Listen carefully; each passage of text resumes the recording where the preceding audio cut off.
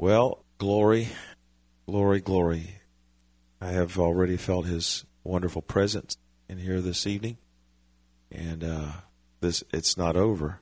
Glory. Sunday was so wonderful. Tonight is so wonderful. Presence. You know, I just know in my spirit that we are headed towards more and more and more of Jesus services, Holy Ghost services. I'm almost afraid, in a good way, to even prepare anything on certain some services. He'll just like, my hand's the hand of a ready writer, but especially more and more of these. Wasn't that presence that came in and we were just still for a long time? Wasn't that wonderful? Glory to God. He's doing something in that. He's doing something in that. And we're just willing to let Him do that as often as He wants to do that. Hallelujah. So praise the Lord. Because in it, miracles are going to take place. A lot of wonderful things are going to take place. And we're inside of revival. It's already began. It may be in an infant state, but it's already began. Glory be to God. So praise the Lord. Thank you for your giving tonight. And we appreciate it so much. I'm looking forward to Sunday. I don't know what. Hallelujah. We may be strung out around here for hours. Skip Sunday night service because it'll just bleed into. Hallelujah. Well, we've got the Plamondon girls running the sound booth tonight, so this is all anointed. Amen. Hallelujah. Thank you, Jesus. Thank you, Jesus. So, Mike Church is here with us, and we appreciate that. We love Mike, and he was a big part of the church in Ocala with Miss Loretta Cole, and we sure love Loretta. And we can't wait to see her again. Did a lot to minister to those people up there for a number of years. And amazing enough, I did not know this until the other night where Mike was over at the house, that he and Loretta, though living in Ocala in the same city, they did not meet each other until they went to a Dave Roberson conference in Tulsa. Is that right? So they met at the conference in Tulsa, the same conference, and they didn't know that each other was right there in Ocala. So that's pretty neat. That's pretty neat. So God has a way. So Mike has been around with us a long time. He refers to myself as his pastor. I don't ask for that. He does. And this is his church. So he's going to come and minister, teach or preach or do whatever the Holy Spirit tells him to do. And he has very much for the years and years been a strong meditator, not a commentator, a meditator of the Word of God, and was trained like I under Pastor Dave and his ministry and those kinds of things by listening to all those series over and over again. So we appreciate Mike being here with us. And he's just he didn't come to teach or do anything. And I said, why don't you share with us a little bit Wednesday night? So come on, Mike. Hallelujah. Amen.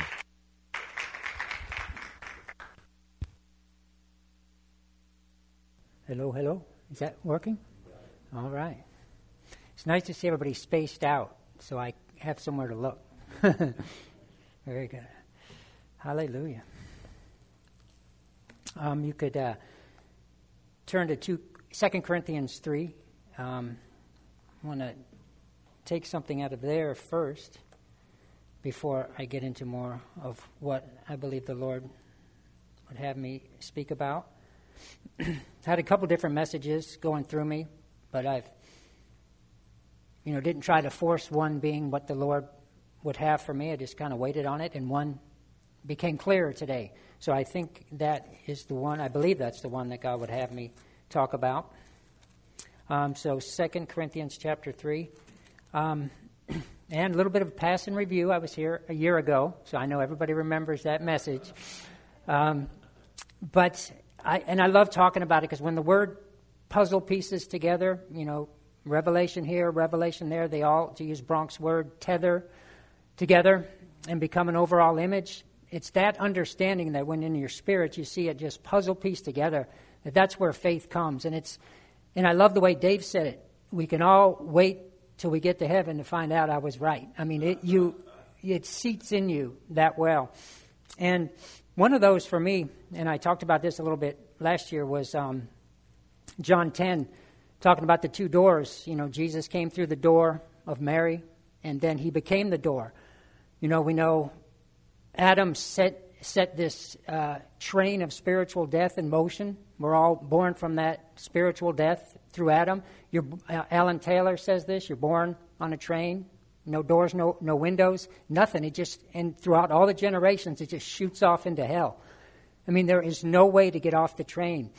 And Jesus coming through the door, the only person with spiritual life in the whole sea of darkness, and then through his death and resurrection, he becomes the door to everybody. It's the only door out of that train.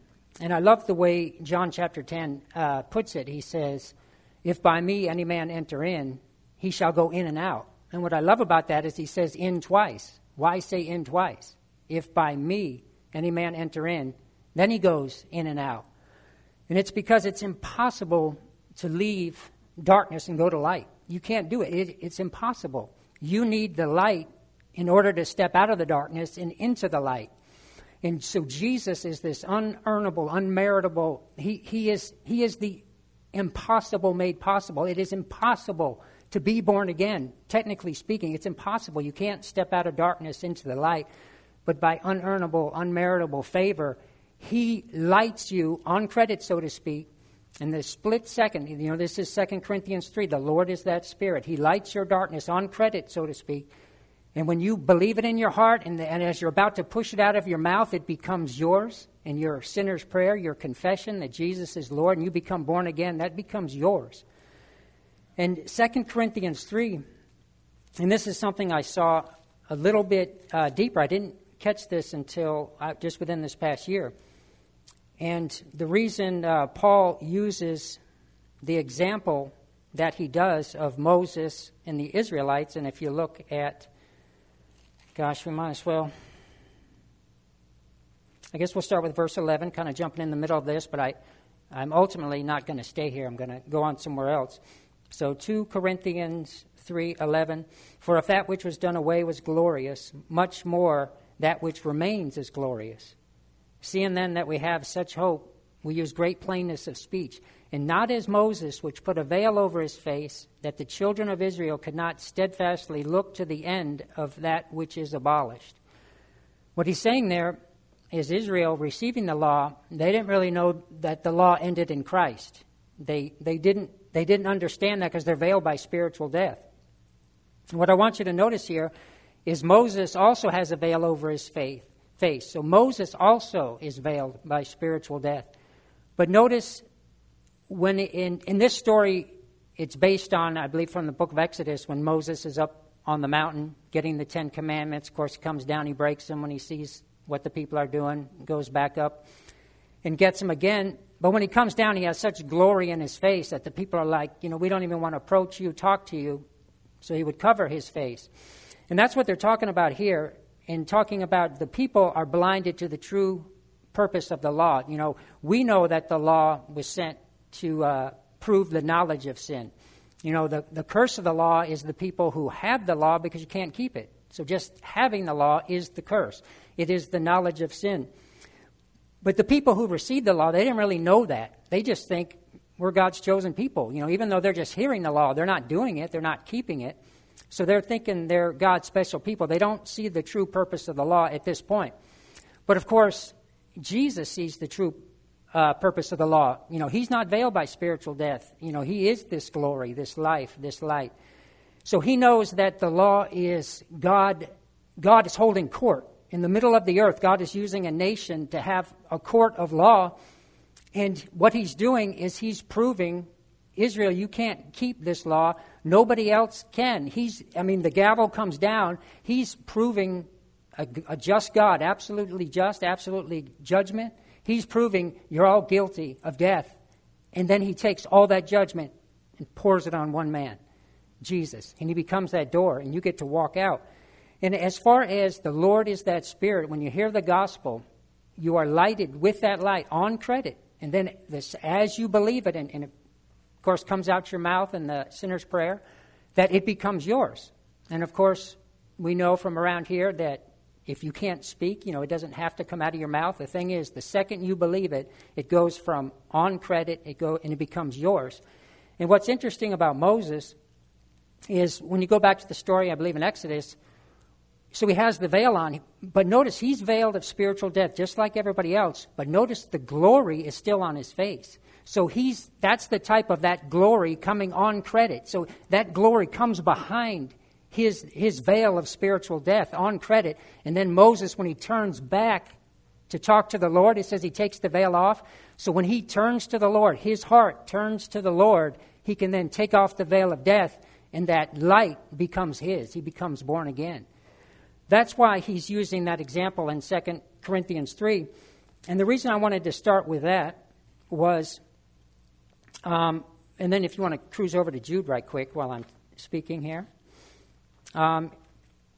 is, Jude, the brother, the half-brother of Jesus, of course, until he got born again, then he became the full brother, that he's growing up knowing the Old Testament, knowing the law. They hear it all the time, but they didn't really know what the Old Testament things were speaking of. But, of course, once he turns to the Lord and accepts Jesus as Savior, and then, of course, begins, because he was in the upper room with Mary, filled with the Holy Spirit, praying in tongues.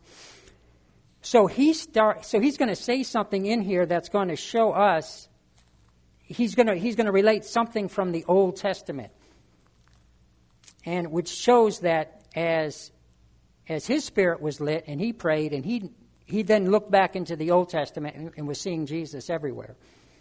And actually, before we do this, we have a special guest here today that you guys are not aware of. My mom, hello Mom, is watching. If you guys would do me a favor and just stand up and wave, say hi Barbara. She hears about you all the time. Hey Mom. Thank you so much. Thank you. And she would want me to tell you two things. One, that I live with her. She doesn't live with me. I live with her. She would want you to know that. And the other is, I was telling Bronk the other night when I was over at his house that my dad worked for a pharmaceutical company. That was his main career. But what I didn't tell him is what he did years before that, is my dad was an FBI agent, and that's where my parents met. My mom worked for the FBI. She wasn't an agent, but she worked teletype, which is actually coincidence, was my first job in the military, which is a way to send and receive messages. But what's interesting in a story she would like you to know, she probably doesn't need you to know it, but she would like it, was she was in the office in Miami sending and receiving on the teletype live, I think. I'm pretty sure it was live, because she said they didn't have time to check messages during the Bay of Pigs, which the Bay of Pigs is when the CIA, they got a bunch of Cuban exiles to try to oust Castro. Of course, it failed big time, and I'm no expert on this. I just brushed up earlier today because I knew I was telling the story. But anyway, she was on that teletype, I guess, sending and receiving messages as that was going on. So anyway, that I wanted to share that with you. Thanks, Mom, for watching. Hallelujah. And also, I will just pray here for a moment as I get into this. Father, we just so appreciate you and worship you and magnify you and exalt you. Father, you are our delight, as we are your delight, and we're just so grateful, Father. Magnify you, and I give you all the glory. And I know anything I do here tonight, Lord, none of this originates with me. Have no agenda, taking no glory, Father. Not my will, but your will be done. Lead me. Father, I'll do what I see you do and say what I hear you say. And we separate all the glory to you, Father. In Jesus' name. So Jude here, I just want to kind of tell you a little bit about what I'm going to tell you, and then we'll get into it. You know, so we got the famous verses, and we'll start with in verse 19. These be they who separate themselves, sense ruled, having not the Spirit. These are the people Jude is warning them about. But ye, beloved, building up yourselves on your most holy faith, praying in the Holy Ghost, keep yourselves in the love of God, looking for the mercy of our Lord Jesus Christ unto eternal life. And of some have compassion, making a difference, and others save with fear, pulling them out of the fire, hating even the garment spotted by the flesh. Now unto him that is able to keep you from falling and to present you faultless before the presence of his glory with exceeding joy, to the only wise God our Savior be glory and majesty, dominion and power, both now and ever. Amen. And verse 23, the garment spotted by the flesh. And you ever wonder why is he using that comment? He has a reason why he's using that.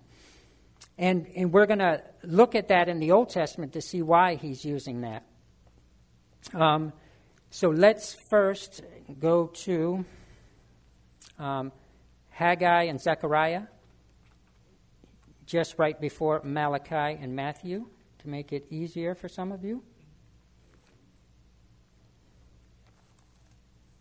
Of course, I've seen you guys sing the Old Testament song with the books. I never learned that one, so I was like, oh my gosh, I have no idea.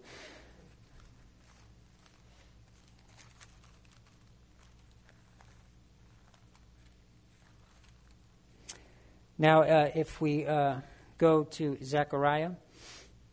Now, Zechariah is filled with things that I do not know. So I'm just going to grab one thing out of here.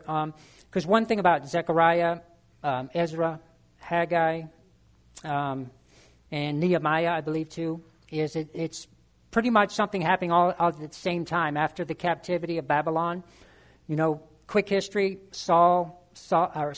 David, Solomon, and Solomon's son Rehoboam. He's pretty much as a promise to David, keeping somebody on the throne. So he's the southern kingdom, Judah, with Benjamin basically over 2 tribes, and Jeroboam, which I believe was kind of David's or Solomon's right-hand man or his military guy. He is running the 10 tribes known as Israel. And, of course, when you read in the Old Testament, the sin of Jeroboam is, he sets up the calf worship in Bethel and Dan because politically he's calculating, there's no way I'm going to let the people go to Jerusalem and worship there because Rehoboam, that'll be advantageous to him. So as the history goes on, about 722 BC, of course, Assyria takes out the northern kingdom and they go into captivity. And then I think a good date, and there are several, by the time you get to the southern kingdom and their deportation when Babylon took them out, 586 is a good time. I think there were several waves of people that were taken into captivity. So I'm not sure exactly where they start the 70 years from. And then you have 538 where, of course, Persia overtakes everything. Cyrus says you can go back and build a temple. So that's pretty much where we're at, that people are now going back and they're building the temple. And, of course, that's going to be important because, remember, everything's type and shadows. Jesus says, tear down this temple, I'll build it in 3 days. And they're like, what are you talking about? It's 46 years. This temple is in the building. And they're referring to Herod's temple, which is this temple we're going to talk about tonight. But Herod kind of redoing it, refurbishing, adding buildings and whatnot. And I believe that was all happening during Jesus' lifetime. So he says, tear it down and I'll rebuild it in 3 days. And, of course, because you're going to step out of the shadow of the old and into the new where we are the temple, individually and corporately. So you remember Jude talking about the garment spotted by the flesh. So now look in chapter 3 of Zechariah. And just want to do a few verses here to get something out of this. And he showed me Joshua, the high priest, standing before the angel of the Lord, and Satan standing at his right hand to resist him. And the Lord said unto Satan, The Lord rebuke thee, O Satan, even the Lord that has chosen Jerusalem rebuke thee. Is not this the brand plucked out of the fire? Now Joshua was clothed with filthy garments and stood before the angel. And you don't have to go back there, but I am going to shoot back to Jude. Thank you for your patience here. And Jude 23, and others save with fear. Now notice him saying, pulling them out of the fire, very similar phrase. Hating even the garment spotted by the flesh. And now we're almost going to get to the book we'll probably be spending most of our time in. But remember, Ezra is happening at the same time. Ezra and Haggai are happening at the same time. So if you'll cruise over to Ezra for me, I want to grab something out of there. And what we're going to do is we're going to use this to show that what he's really talking about, not the building of a physical temple, but us building our temple, building ourselves on our most holy faith. Even the way Jude is using holy, is we're going to find out why he's using that. The word building the temple, is the reason he's using that word. So, is everybody in Ezra? Ezra 3, chapter 3. So what is happening basically now that they're going back, if you look in 2 Kings 17, you'll find out in 722 when the northern kingdom went down, they planted a bunch of people in the land, which eventually became the Samaritans you read about in the New. And what's interesting about that is once they're planted in the land, I believe it says the Lord sent lions in among them and were killing the people. So they kind of go to the king and say, hey, you got to get us a priest up here of the God of this land because, the lions are coming out and killing us. So what the guy does is he, of course, doesn't send him an actual priest from the temple, a Levite. He sends him one of the priests from Bethel, I believe, and Bethel and Dan is the calf worship, the false worship that Jeroboam set up. So they go in and teach the people how to operate according to God's laws. And it says a very interesting verse. It says that the people feared God, but then, and I'm paraphrasing, did what they want. They feared God, and they still served the gods of their own nations. So it was all a pretense. And of course, that's the classic definition of religion we run into today. I call it the legalism and the lust. When you're caught in your natural soul that cannot receive from God, it's two-dimensional. Like if I had a two-dimensional screen, and yet I had a three-dimensional basketball, or a pickleball, right? But a three-dimensional basketball, and I passed it through this two-dimensional screen, what would that screen appear? Well, when the basketball first hits it, you would see a little dot. And then as the basketball is passing through, that flat circle would get bigger, right? Until you get to the halfway part of the basketball. And then as the basketball is passing through, that circle, two-dimensional flat, gets smaller and smaller and smaller until a little dot and it's gone. So the people, and Gary kind of taught some of this stuff years ago, who live in 2D land, they're like, wow, did you see that? God, a basketball, he's a little dot that expands and then contracts. When really that's not what God is at all. God is an actual three-dimensional thing. When we got born again, we received actual life, the actual same image Jesus has, we received. But the natural soul does not has any idea how that life works. So when it comes to grace, all the natural soul can do is legalize the grace or make it a greasy grace. That's all it can do, and be stuck back and forth in that. And of course, why we like so much about praying in tongues is whatever of that is in you, praying in tongues will build you up above it and mortify it and get it out of your life. And you can live beyond that in actual life. It's beyond knowledge. 1 Corinthians 2 talks about the language of man's wisdom. That the Spirit, if you have the Spirit, you can be taught spiritual things, but the natural soul cannot receive them.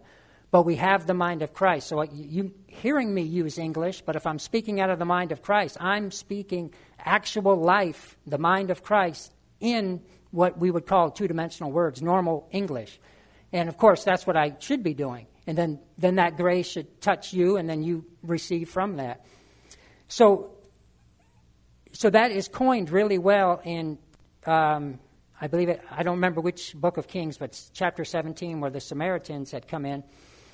And so you're going to see here in a minute, the Samaritans are the ones that are going to resist Israel from building the temple, and you can look at that as a type and shadow of religion, of people trying to serve God out of their natural soul, which is rampant. You know, the radical grace message is somebody who's interpreted grace out of their natural soul, and that's what it is.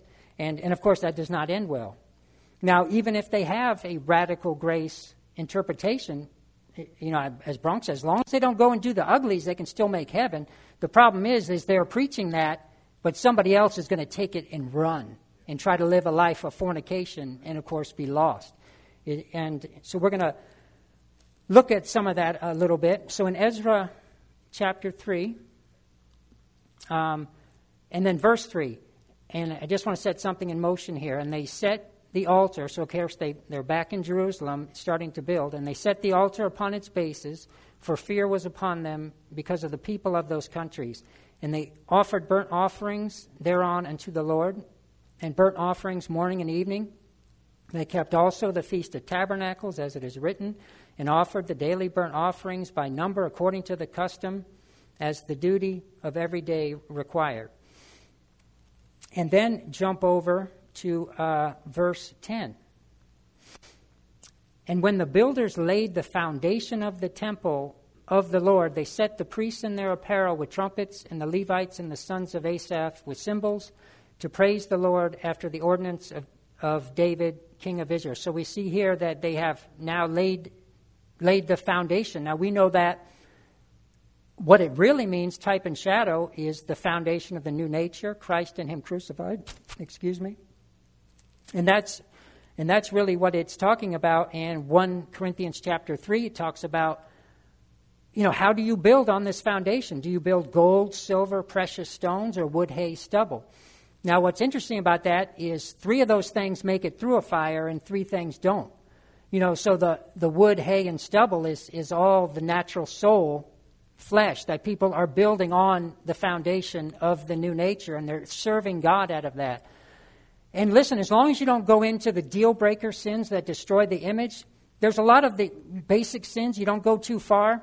Look, there's mercy. After you die, God is going to burn that away. You'll be left with no reward, but you'll be in. You can't get into this habitual deal-breaker sins. You know, 1 Corinthians 6, Galatians 5, Ephesians 5. That stuff will kill you quick. You won't inherit heaven. But if you build on this foundation, and we're going to see about these people building here in a minute, the gold, silver, precious stones, well, that's proper material to build on the new nature, and that passes through a fire, and you receive a reward.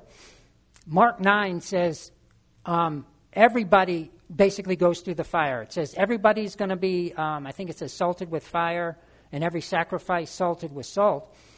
So what he's saying there, and as you go through Mark 9, it's talking about do not offend a little believer. Do not offend someone who you should be bringing to Christ, or a new believer in Christ. Don't offend them with bad doctrine. It was better that you tied the millstone around your neck and went and jumped in the river. I mean, we're talking deadly stuff. And part of my testimony is, which I will give probably at some later time, is when I was born again, I was very legalistic. I mean, I could be legalistic about anything. You know, I was a legalistic giver. One time I didn't have any money to give, so I took off my watch and put it in the offering. And then, of course, the preacher up there is like, oh, hey, did somebody lose a watch? But you can't tell when you give, right? You can't advertise your giving. Of course, my friend knew how crazy I was, and he's like, no, it's okay. It's supposed to be in there. And then I've also been on the other side of it. What had happened, and I guess I will give you a little bit of my testimony, is back in 93, of course, I've had a couple of backslidings and come back. And I was living with the guy who led me to the Lord in the military. So this is in 93. Beautiful black family, man and his wife, 3 kids. crazy white boy living with them. And so they need a little break from me, so they go to Greenville, South Carolina, to a Marilyn Hickey conference, and of course Pastor Dave was there. We didn't know anything about Pastor Dave. So of course my friend was super impressed with the anointing of Pastor Dave, and my friend, like when he dressed up to go to church, he could really dress well. In the military, when you got an assignment in the Air Force to South Korea, it was a remote, so you couldn't, if you were married, you couldn't take your family. But some guys liked it because you could get really nice suits cheap. So he was a guy who liked to dress to the nines, And so here Pastor Dave comes out with a suit coat, but no tie, and it's open. So he noticed that first, but then he's like, but then the anointing basically crushed me into my seat, So he's like, wow.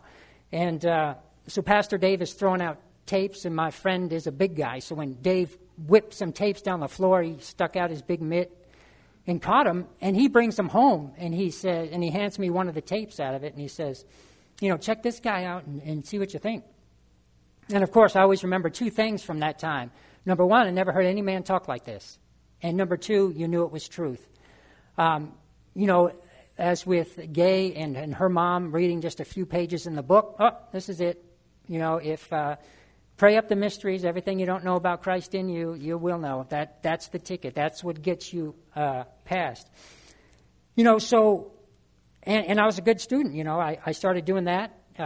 Pastor Dave started talking about fasting. I started fasting. I went on 2 or 3 smaller fasts and then jumped on a longer one. What I would call a longer one. Pastor Bronk might call it a medium one. But, and listen, God showed up. I just fasted day in and day out, prayed in tongues, and listened to Dave tapes. And the Lord really came through, and he showed me that people go 2 ways when they don't believe in the mercy and the love of God. And one is legalism. As long as you don't do anything that's bad, you don't ever have to worry about God's mercy, whether you believe it or not. And the other one is you go greasy, and that is when you don't believe in the mercy and grace and love of God, that nothing's really sin anyway. So he showed me, and if you go down the legalistic path, you go down so far, you look back at the day you were born again and say, well, that's too greasy. That can't be right. Or you can go down the greasy path and look back to the day you were born again and say, oh, well, that's just a work, brother. Accepting Jesus is just a work. Everybody's saved. And there's definitely more to all this, but that was the revelation I got. And to me, it was eye-opening. I was so legalistic. I've never had any kind of impression of not being legalistic. So there was a freedom, and it was a freedom from God, and I was very excited. And yet God warned me. He's like, don't go greasy. Now, these words, greasy, weren't around. This is, in other words, at this time, I didn't even know religion was a bad thing. If someone says you got religion, I'd be like, yeah, that's good, right? In other words, this is before all those words. I had no idea about any of that. So, but long story short, I went greasy, and I went greasy fast and big. These guys who say you don't have to repent when you sinned, heck, I didn't run into that one until I was on my way back into God. I so blew by that. And it was a fast descent. And so here's what I want to get to about 1 Corinthians 3 with the foundation. And that is, here's my contribution to the foundation. I mentioned some of this the other day. And that was, I work in construction in Columbia, South Carolina, doing an extension on a Walmart in the back of a pickup truck with a guy smoking marijuana that I sold him. And here is what I said. You can do whatever you want, sin-wise. You can do whatever you want as long as you have Jesus. Here I am destroying this man's life. And praise God that there is repentance. It's under the blood. Of course, I've dealing with some purgings of getting that behind me. I've had some tough days. But prayer and fasting, like I say, it took me a while to put that stronghold behind me that I created. Because once you come back to Jesus after something like that, the devil's like, oh, I'm going to get you back because I'm going to hound you that you're lost. But, God knows how to deliver you from that. It's not like every day I was hounded. I went through some intense purgings from that. But, man, you can come back. You can get it purged. You can know the love of God. And listen, you want to know how wonderful and amazing to get purged with? I still pray for that gentleman. His name is Melvin, that I told that to all those years ago. But to be honest, I don't know. I haven't gotten a report back in the spirit that he's saved and I can stop praying, or that he died and maybe got saved and went to heaven, or maybe died and went to hell and I helped him there. Even if that is true, even if Melvin is in hell now, I still can go to the blood, be forgiven, repent, and come back, and he wipes it all away. So, I mean, that to me is incredible. So when it comes to this foundation of Christ and him crucified, the new nature, when what you build on it, everybody's going to give an account for. Mark 9, everybody is going to be, and I may have this a little bit off, but basically it's doctrinally sound, is going to be salted with fire, and every sacrifice salted with salt. So everybody's going to go through fire. People in hell, they go through a fire that they never get out of. We go through a fire as revivalists because the Holy Spirit, the baptism of fire, using the Holy Spirit to go ahead and purge all the junk off our foundation, no matter what natural soul is. Because even if you're not as bad as what I told Melvin, if that capacity is there, and you start believing these radical grace preachers that are everywhere, then you can get there, trust me. So we get to go through the fire here and purge all that junk off our foundation and make sure what we're building is only gold, silver, precious stone, and actually build the temple. When he says that you will know the height, the depth, the width, the breadth of the love of God that is beyond knowledge, the reason he's given you those dimensions is he's actually talking about building your temple, the height, the depth, the width, the breadth, and to know the love of Christ which surpasses knowledge, that you might be filled with all the fullness of God. What happens in a natural soul is you're stuck in a relativity. You're stuck in a dichotomy. So your compass is off, and it's only once you get filled with God and keep yourself filled does that push all that dichotomy out, where you know that you know where you stand and you know how to walk in life. And what's going on in your natural soul, you defeat it at every turn. You keep it under. You know how to, in peace and in joy, keep your spirit on the horse and keep your natural soul the one walking down. So it's tremendous. And, of course, then when we go to heaven on Judgment Day, if all we have on our foundation is the gold, silver, precious stones, we pass through the fire of God's judgment and we receive our reward. And, of course, if there is any natural soul things, as long as you didn't destroy your own foundation with habitual, the ugly sins, listen, he'll burn off all that. You don't have to be perfect in this life to make it to heaven. And he'll take it all away, and you'll be left with just your foundation.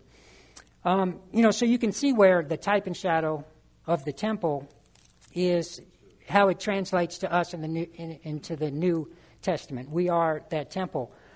So what's awesome about these verses, and I will get to my Jude in the book of Haggai, I'll get to the connection, is, so they come back into Jerusalem, they're doing the offerings, they're keeping the feasts, and now they've laid the foundation. So shoot back over to Haggai, please.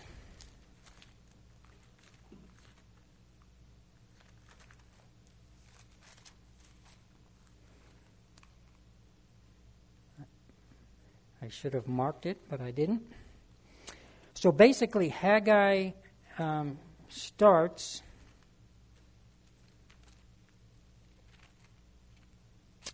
So if you wanted to stick Haggai in, you would stick it right between Ezra 4 and 5. That's the timetable here. So they're doing the offerings, they're keeping the feasts, and they have laid the foundation.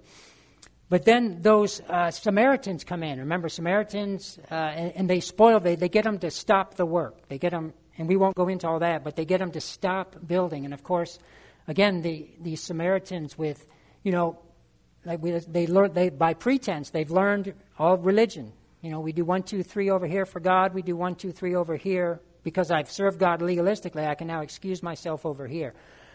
So the Samaritans have gotten these people, you could say it according to the new, out of their natural soul to stop building the way they should be building on this foundation. So that's where we jump into in Haggai and look at verse 2 and chapter 1. Thus speaketh the Lord of hosts, saying, "This people say the time has not come, the time that the Lord's house should be built. It's not come." Then came the word of the Lord by Haggai the prophet, saying, "Is it time for you, O ye, to dwell in your sealed houses, and this house lie waste? Now therefore thus saith the Lord of hosts, consider your ways." That's going to be an important term coming up. Consider your ways. "You have sown much, you bring in little, you eat, but you have not enough, you drink, but you are not filled with drink, ye clothe you, but there is none warm, and he that earneth wages to put it into a bag with holes. Thus saith the Lord of hosts, consider your ways," right? And that's not hard to understand what that's talking about. You try to live by faith, but nothing's really working. Why? Because you may have built the foundation. You have Christ and Him crucified in new nature. But if you have a bunch of junk on your foundation and you're not building it properly, it's not going to work out for you. And I'm not saying the people like that are not saved, but you're certainly not going to fulfill your call. And you're certainly not going to have what Jesus would call a successful Christian life, that your faith is not going to work for you. So let's jump now. And what we're going to see is that they start building. So verse 13, chapter 1, verse 13, "Then spake Haggai, the Lord's messenger, in the Lord's message unto the people, saying, I am with you, says the Lord. And the Lord stirred up the spirit of Zerubbabel, the son of Shealtiel, governor of Judah, and the spirit of Joshua, the son of Josedek, the high priest, and the spirit of all the remnant of the people. And they came and did work in the house of the Lord of hosts, their God." And then it gives the date, which I probably won't get into that, but it's cool to see how the dates kind of work on this, but it's not necessary for what we're after.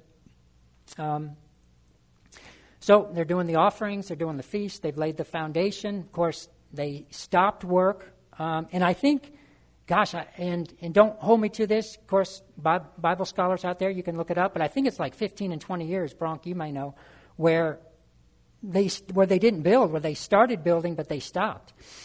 So you see where they're doing the work again.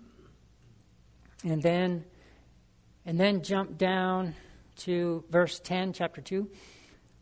"In the 24th day of the 9th month, in the 2nd year of Darius, came the word of the Lord by Haggai the prophet, saying, Thus saith the Lord of hosts, ask now the priests concerning the law, saying, if one bear holy flesh in the skirt of his garment." Now, interesting phrase, right? What does Jude say? The garment spotted by the flesh, and building yourself up on your most holy faith. So he's using holy, garment spotted by the flesh. This is why he's using that, because he knows what all this means. All the Jewish people know what this means. And they're not breaking down the whole story. For example, like I love that in Galatians, a mediator is not a mediator of one, but God is one. The reason he's saying that so concise, and praise the Lord for Pastor Dave breaking all that open for us, is because the people he's writing to know the story. So he's just really super concise. And I can't, God's truth, say that's what Jude is doing. I don't know if all of his audience knows this, but Jude is certainly coming from knowing this story as I'm about to unfold. So if one bear, verse 12, holy flesh in the skirt of his garment, and with his skirt do touch bread or pottage or wine or oil or any meat, shall it be holy? And the priest answered, no. I believe Leviticus 6:27 backs this up. And I think what it basically means is when the priest carries, I think maybe the burnt offering, that was his portion, if he carries it in his skirt, of course it touches his skirt. Or it may mean when he's preparing it, that the blood spatters on his skirt, and that skirt's holy. I think that verse 6:27 talks about, or verses around that, where you have to go back into the temple to clean it. So the skirt that touches the offering is holy, but you can't take that skirt and touch anything else and make it holy. It doesn't work like that. But now he's going to show you the other side of the coin here. Verse 13, then said Haggai, if one that is unclean by a dead body touch any of these, shall it be unclean? And the priest answered and said, it shall be unclean. So now on this side, if if you touch a dead body, then anything else you touch is unclean. So that passes on to everything you touch. The holy part doesn't. Just the skirt is holy. Anything else you touch is not holy. And we're going to see why that is. But now for us, building yourself up on your most holy faith, in the New Testament, you build the gold, silver, precious stones on your foundation. You build yourself up on your most holy faith. Then it flips for you. Then you're the Holy One, and everything you touch will be holy. You'll have revival. You'll far live above sin. You'll affect your whole community and save people. And everything you touch, you can make holy. And I just love that. So he's explaining that one way, and now he's going to use another example to show the same thing. And then answered Haggai and said, so is this people, and so is this nation before me, says the Lord, and so is every work of their hands, and that which they offer there is unclean. Remember, they came back to Jerusalem, they're doing the offerings, laid the foundation of the temple, but because they didn't continue building, God was no longer accepting those offerings. That's what he means there, that everything they offer there is unclean. What it is they're building their life on a foundation, but on that foundation is a bunch of natural, soul, fleshy things. And what he's saying, everything you touch is unclean. And of course, New Testament-wise, you can still keep your salvation, you just won't get any reward. And verse 15, and now I pray you, consider your ways from earlier in chapter 1. And now I pray you, consider from this day upward, what it means there is upward means backwards. From this day backwards, from before a stone was laid upon a stone in the temple of the Lord. So this is before you started rebuilding. So they were doing the offerings, keeping the feast, they built the foundation, then they stopped rebuilding. So right here, they're unclean, they're in disobedience. We would say in the New Testament, on their foundations, a bunch of natural soul junk that they're operating out of. So then, verse 16, he starts to explain again how their faith is not working. Since those days were when one came to a heap of 20 measures, there were but 10. When one came to the press fat for to draw out 50 vessels out of the press, there were but 20. I smote you with blasting and with mildew and with hail in all your labors of all your hands, yet you turn not to me, says the Lord. So basically, in short, he's saying, look, your life's not really working out because on your foundation you're building it on a bunch of trash, and you're not. So they're in at this point they're in disobedience. The Lord's not even accepting their offerings anymore. So when he says, back up to verse 15, and now I pray you consider from this day backwards, from before a stone was laid upon a stone in the temple of the Lord. So he wants to, what he's talking about here, I believe, is I pray you consider from this day backwards, is if you consider, what he wants to frame is, have you ever seen the game Othello? It's a game of chips where, have you seen it, Kirsten? Have you heard of that game? Where if you have, say, a bunch of black chips facing out, if you surround on this end with one chip and on this end with one chip, then you can turn all those white. But if someone comes and puts a black chip on the end and a black chip on the other end, then they all go black. And that's kind of how the game is. So when he's saying, consider now from this day backwards, before a stone was laid upon a stone in the temple of the Lord, he's saying if you're considering your life from your disobedience, if that's how you're framing your life, from judging it from disobedience, then nothing is going to work out for you. And now he's going to show you how you should frame your life. Jump down to verse 18. Consider now from this day backwards, from the 4 and 20th day of the 9th month, because remember, now they're rebuilding. So now they have started putting stone on stone. They are properly building on top of that foundation. Now consider from this day backwards, from the 24th day of the 9th month, and from the day that the foundation of the temple was laid. So in other words, now in their obedience, today, obedience, they're rebuilding. So that's one chip, say it's the white chip, right? So now you have all their disobedience. Everything they touch, nothing is working out for them. But now he's saying, consider now from your obedience to back to the foundation of the temple being laid. Now God, because they are obeying, all that flips to the good. Now everything is going to begin to work out good for you, because from the foundation, or we would say the new nature, now in obedience, we're getting the junk off the foundation, we're building good things on it. Now everything is going to start to work out for us. And here is a good verse as we continue. Is the seed yet in the barn? Yeah, as yet the vine and the fig tree and the pomegranate and the olive tree has not brought forth. From this day will I bless you. In other words, on the outside, it still looks like things aren't going so hot. But he's saying, now that you're framing your life built on the foundation of the new nature, and now looking at today, he's going to judge everything in obedience. He's forgiven and purged the disobedience of the not building or the building on trash. You've now begun to wipe that all off. The new nature on that end, your obedience on this then. And now everything in your life is going to turn. And even on the outside, if it doesn't look like your faith is working, if it doesn't look like you're in revival, now everything going forward by faith, he says, I will bless you. Even though you don't see it yet, it's coming, it's here. And what's wonderful about that is now that this is built, you don't never have to check behind you to make sure everything's right. Man, you got it. And it's coming forward. Hallelujah, Jesus.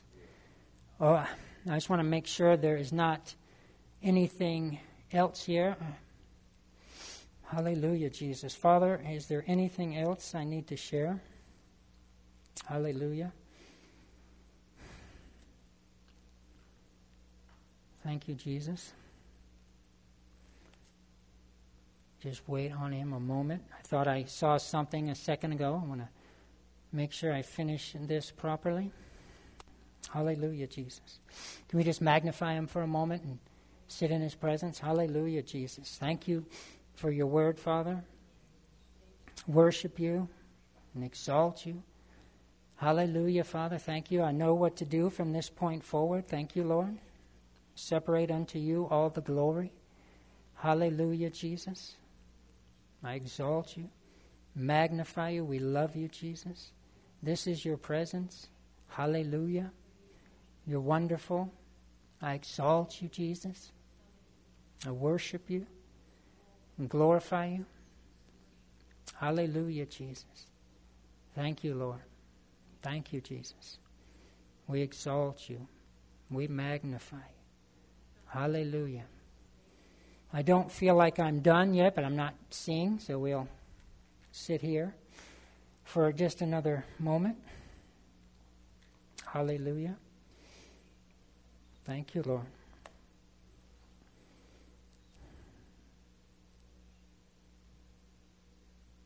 Thank you, Jesus. We love you, Lord. I do not mind waiting, Lord. We're waiting with you. Hallelujah. Thank you, Jesus.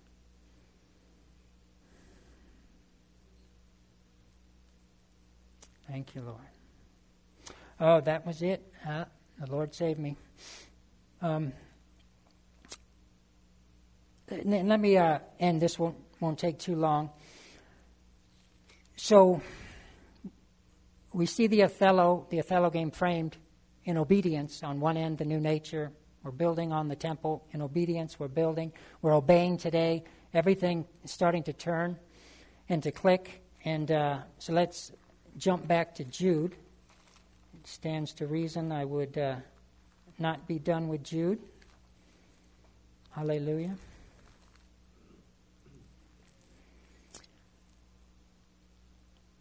Now, Jude and Peter and 1 John, obviously they have a lot in common. But one thing is, when we got born again, that was, a perfect, finished work. No need to go back and repeat it. And because it is a perfect work, it means it continues into today. So if you're not continually doing it today, you can erase what happened to you in your past being born again, right? So Jude, Peter, and John warn of this. John does it by saying, I'm not giving you a new commandment. It's the old commandment you already had. But then he turns right around and says, yet it is a new commandment. And the point he's making is what you received at first is perfect, and you're good to go. You're born again. But you have to continually, because it's perfect, you continually are walking in it today. So in that sense, it's a new commandment. And Peter talks about that. He says, though you once knew this, as long as I'm in this body, I want to put you in remembrance to these things. So again, you're born again, you're good, but I need to put you in remembrance now to stay the course, to continually be doing this today. And Jude is the same way. When you see, beloved, verse 3, I gave all diligence to write unto you of the common salvation. This salvation that happened to you sometime in your past, you got this foundation. Yeah, it's good. It's perfect. You're born again. You're the righteousness of God. And because you are, I now also need to write for you to contend now in the present to keep it. So because it was perfect in the past, you have this foundation. And because it was perfect, that means you do it today. It continues on. So what's happening in Jude, as we've been taught well over the years in verse 4, is there are certain men crept in unawares who were before of old ordained to this condemnation, ungodly men, turning the grace of our God into lasciviousness and denying the only Lord God and our Lord Jesus Christ. So trying to define grace out of their natural soul, you're dealing with greasy grace here. They've turned it into lasciviousness, an excuse to sin because the grace covers it. I won't say his name, but you all would have heard of him. When he's on, I like to jump in there just to see exactly what he's saying, because, Gary has taught in Bronx Radical Grace. So to see if he's saying anything like I've heard these guys preach about him. And most of the time I don't. It's amazing. A lot of what these guys says sounds super good. Their problem is they're saying it out of the natural soul. So it's the position they stand in when they say it. That's what's so dangerous. It's not coming out of the born-again spirit. So what he said that verse meant was that, in other words, we understand the true grace is walking righteously. And to turn it into lasciviousness is to excuse yourself in sin because grace covers it.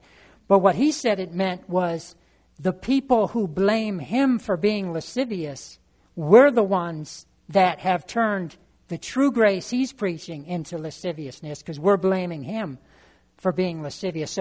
So he's turning it all around. And again, you see this dichotomy. You see this relativity that you can get stuck in if you're following God out of the natural soul. If we were all out in space, empty space, and one of us was lying down and one of us was standing up, this guy would say, oh, well, you're lying down, but I'm standing up. But out in open space, this guy would be like, no, I'm standing up, you're lying down. And that's the natural soul trying to serve God, is it is stuck somewhere between the legalism and the lust. And most people get fingerprinted, the devil can fingerprint them exactly what traps them, so they just stay where they are. Most of them probably end up going to heaven, as long as they don't violate their conscience too bad.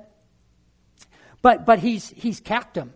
They won't go on and do anything for God because they're stuck in that relativity. They don't know how to get past, okay, every time I go into God, I either start going really legalistic or I start understanding grace, which frees me from the legalism, but then I get pushed into a greasy grace. And people, they either go too far down each one of those roads or they get fingerprinted in a combination of the both in a religion fit just for them by the devil himself, and then they just stay where they are. And again, you can make it to heaven that way, but the bad part is every time you turn on your TV, you're hearing a radical grace preacher, pretty soon you're going to start justifying why it's okay to override my conscience. And then, of course, danger. So that's what's going on here in Jude. And then I can sum this up without too much more time. And we jump over verse 19. These be they who separate themselves, sense-ruled, having not the Spirit. So in other words, you can look at this like we did back in Haggai when he says, consider your ways. So when they say separate themselves, what it means is they're operating from a wrong reference point. So when they're judging all these words, grace, righteousness, love, they're judging them from the wrong position, and they're separating themselves. They're making distinctions that are wrong.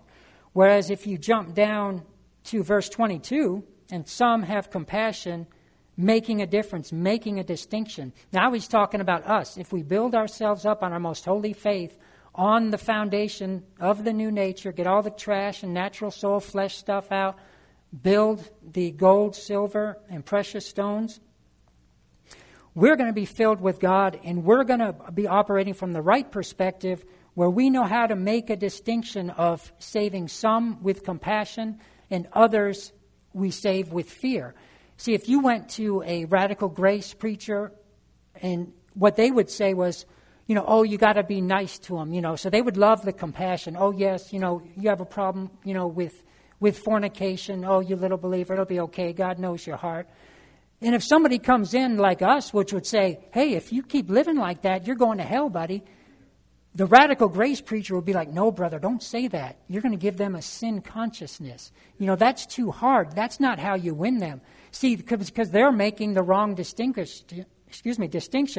So like back in Haggai, they're building on a bunch of trash. And when he says, consider your ways, they're stuck in a world because they're beginning on the foundation. What they're built their life on is disobedience on the natural soul, and they're continuing in disobedience.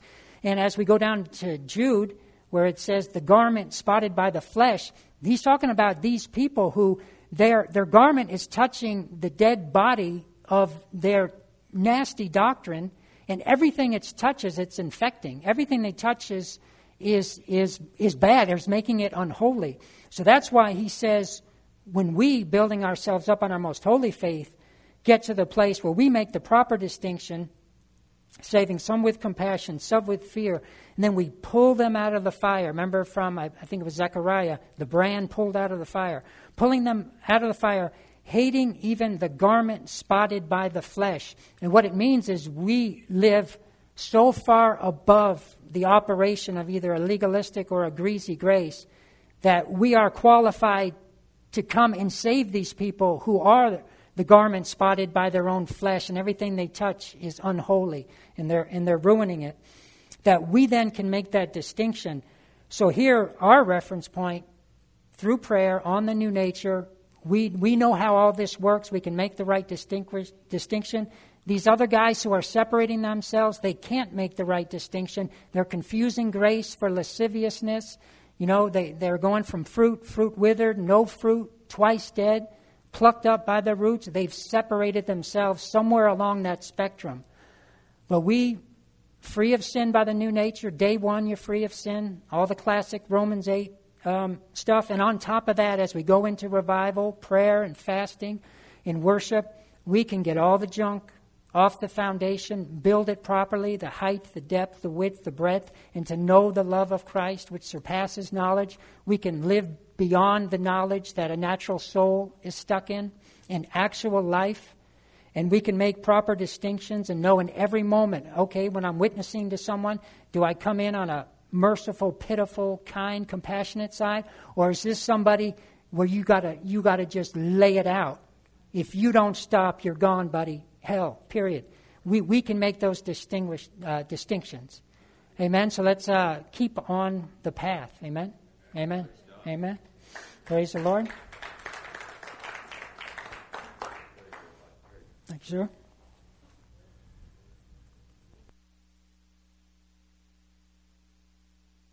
Hallelujah. How many of you think he meditates the word? Hallelujah. I loved it. Hallelujah. So there's where he was closing out, I was thinking either we say, oh, honey, it's going to be okay, or you're going to be a French fry. You're going to burn. Either scare the you-know-what out of them or love them. But we have that Wow, that's really neat. What a testimony.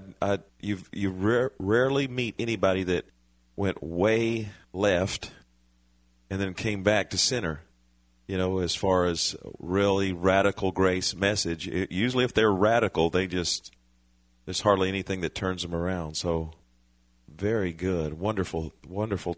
I hadn't heard that part of his testimony, but hallelujah. So the other thing I was thinking about, too, with your testimony, and all of it was so good, but you just think about when you read about Paul, where he was at as Saul. It said he led, when he cleaned out basically Damascus, and the warrants that he got to go to Damascus was after he had basically ravished Jerusalem. He'd gotten one city taken care of, and one scripture talks about by his own testimony, he said he had many led away to prison and chains, and I believe it even said some to death. But can you imagine how that Satan fought him after his conversion?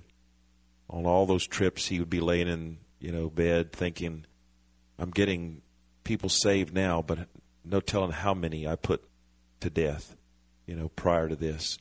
But there's grace to get past that. That old man was crucified and is gone forever. Hallelujah. What a night. What a wonderful. Mike's like listening to a professor. You got to he's got a lot given, and you just stay in there with him. So praise the Lord. Let's all stand. Thank you for coming. And we're getting ready to receive something wonderful Sunday. So blessings on all of you. Thank you for all of you for watching. I bless you in the name of the Father and the Son and the Holy Ghost, the Lord of the church, our Lord and Savior, Jesus Christ. Amen. Be blessed.